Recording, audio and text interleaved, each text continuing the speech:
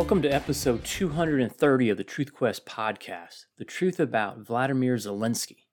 Before we get started, I want to ask you to do me a favor and share the show. If you're on social media and see discussions going on about Vladimir Zelensky, the Twitter files, abortion, inflation, or the deadly and toxic COVID vaccine, please share the Truth Quest podcast with your friend. Tell them to browse the episode titles and dive into whatever topics pique their interest. Episodes are available on a host of platforms, including iTunes, Google Play Music, Stitcher, Spotify, Amazon Music, Podbean, BitChute, Rumble, and Instagram, where I post a short highlight of each show at instagram.com/TruthQuestPodcast. And I also recently joined Telegram. Whatever platform you may be listening to this on, please take a moment and give it a 5-star rating, hit the like button, leave a positive review, or better yet, subscribe to the podcast. Another way you can help grow the show is to throw a small donation my way at the Truth Quest podcast patronage page. All donations will be used to drive awareness of the podcast through online advertising. See this episode's show notes page at truthquest.podbean.com for details. And finally, please join the conversation on Facebook at facebook.com/truthquestpodcast. When you think of Vladimir Zelensky, the president of Ukraine, what comes to mind? For many of you, it's probably a mental image of the dude with the stubbled, bearded face wearing that god-awful green or brown fatigue shirt and cargo pants.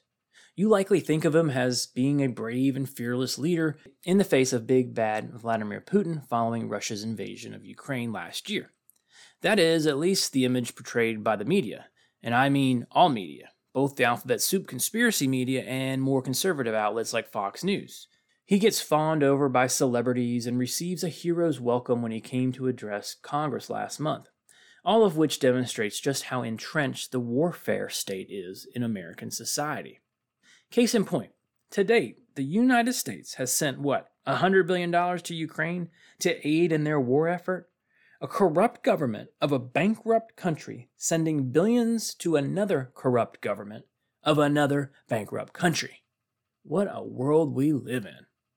So instead of declaring war against Russia for, I don't know what, our government has decided to wage a proxy war with the country with the second largest nuclear arsenal, using the brave and fearless Zelensky as the puppet. I mean, why not? The United States has been doing this all over the world for 75, 80 years? Certainly since the 1950s. Just ask the South Americans. Pick a country and odds are the CIA has been involved in the ouster of some head of state there, if not assassinations. The Middle East? Syria, Egypt, Iran, Iraq. I mean, come on. The deadly meddling by the United States is endless. Hell, we even had a hand in the ouster of one of the previous presidents of Ukraine before Zelensky. Sorry to get sidetracked. In this episode, we're going to examine, as the title suggests, the truth about Vladimir Zelensky. I'll give you a hint. He ain't what the media says he is. If you're interested in going a little bit deeper into what is going on in Ukraine and the Russian invasion, check out episode 186, The Truth About Ukraine. Who is Vladimir Zelensky? Well, he's trained as a lawyer, but believe it or not, he's known for his work as an actor and comedian who played the role of a history teacher who becomes famous online and ends up being made president of Ukraine. Think of all the shit that Reagan and Trump took from their opponents over the years for being former actors or reality show stars. But nary a thought about this dude. Zelensky was able to secure the real presidency in 2019 through his political party called Servant of the People. He ran on an anti-corruption platform and beat incumbent president Petro Poroshenko with 74% of the vote. It's been all downhill since then. Now keep in mind, Ukraine is historically one of the most corrupt countries on the planet. Why do you think Hunter and Joe Biden were so heavily involved in that country's affairs over the last decade? It was rife for evil and corrupt opportunists like the Bidens. So what's the deal with Zelensky? Well, other than the fact that he has used martial law to ban a number of opposition political parties, including the largest party after his own, other than the fact that he silenced dissent in the media, and other than the fact that he shut down Orthodox churches, there's nothing to see here. Let's look at each of these briefly, just to give you a flavor of the great and fearless leader of Ukraine. 6 months before Russia invaded Ukraine, and without Parliament's involvement, Zelensky passed broad sanctions against various digital media publishers. Strana, one of Ukraine's largest outlets at the time, with 24 million visits per month, was his primary target. Why, you ask? Because it was one of the few remaining opposition media in Ukraine. After its primary URL was cut off, the outlet was forced to try another one, which is still forbidden in Ukraine. Needless to say, Strana's viewership dropped by more than 94%. Then Zelensky nationalized the country's broadcast media under martial law powers invoked after Russia's invasion last year. He stressed the need for a, quote, unified information policy to combat Russian disinformation and voices critical to the government. Boy, he learned a lot from the Democrats here in the United States, didn't he? Need a villain? Dial up 1-800-RUSSIA disinformation. Some of Zelensky's exploits in this area include pressuring publication owners, making demands on political talk shows, attempting to cancel the screening of a documentary film, and threats of criminal prosecution against media outlets and journalists. Taking another page out of the Democrats' playbook as they pursue all things Trump, Zelensky went after a guy named Viktor Medvedchuk, a member of the Ukrainian parliament, a leader of the opposition Bloc Party, and owner of a news outlet called Newson. Back in December 2021, Medvedchuk made some comments critical of Zelensky's reneging on his campaign promise of finding peaceful solution to the conflicts in eastern Ukraine, as that issue was widely known as Zelensky's number one promise. On February 3, 2021, President Zelensky circumvented Parliament to enact sanctions on 3 television stations believed to be affiliated with Medvedchuk. The channels were immediately taken off the air. Zelensky also sanctioned the air travel company used by Medvedchuk and pressured American social media companies like YouTube and Facebook to deactivate the accounts of Medvedchuk-affiliated companies, which the social media giants ultimately did. Again, just like the authoritarian censors at the FBI and the Democratic Party here in the United States. The Ukrainian federal government now has near total control over Ukraine's news media.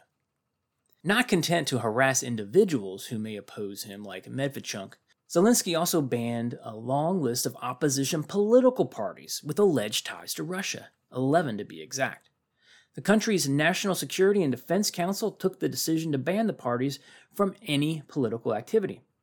Most of the parties affected were small, but one of them, the opposition Platform for Life Party, has 44 seats in the 450-seat Ukrainian parliament.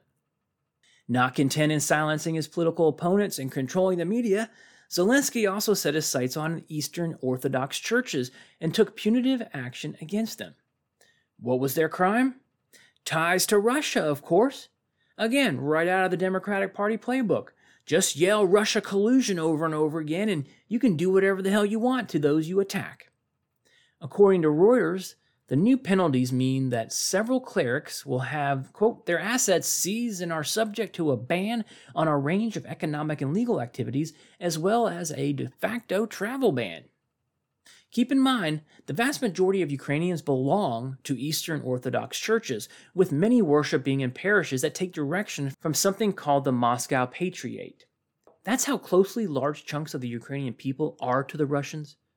Just last month, December 2022, Zelensky announced that Kiev would attempt to expel all religious institutions with ties to Russia, arguing that the move would make it impossible for religious organizations affiliated with centers of influence in the Russian Federation to operate in Ukraine. So what is my point in producing this short episode? Honestly, I couldn't give 2 shits about Vladimir Zelensky.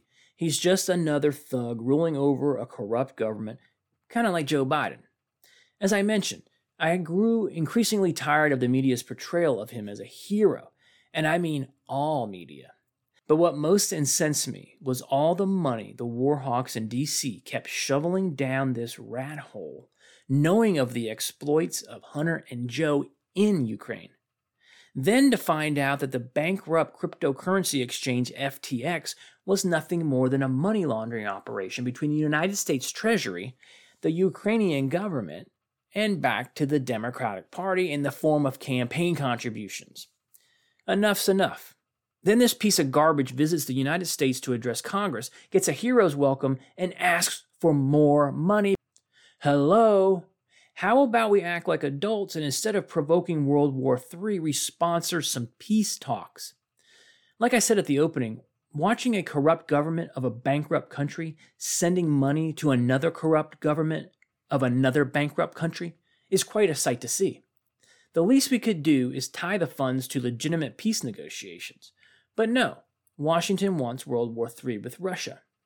Back to Zelensky's hero's welcome in D.C., Tucker Carlson said Zelensky arrived at the Biden White House dressed like a strip club manager and demanded money. Hillary Clinton, who never saw a war that your son or daughter shouldn't fight, described Zelensky's speech as inspiring, historic, and comparable to Winston Churchill. And you won't be surprised to know that Nancy Pelosi agrees with Hillary's assessment. When someone is endorsed by Hillary and Nancy, I automatically dismiss them as phonies, corrupt, immoral, criminals, evil, dishonest, or frauds. Sometimes all of the above, which certainly is the case with Zelensky. And I saved the best for last.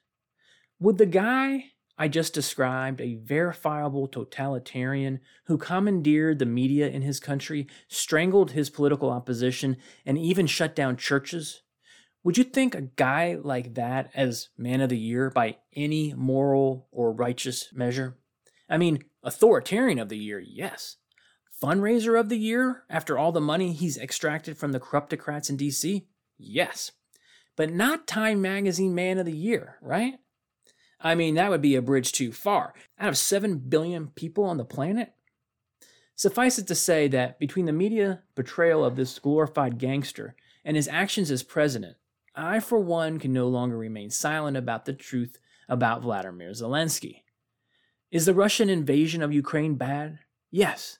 Is Putin a bad dude? Yes.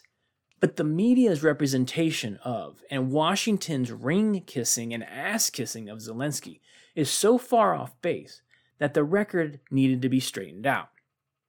And that's the truth about Vladimir Zelensky. Please subscribe to the podcast on your favorite platform.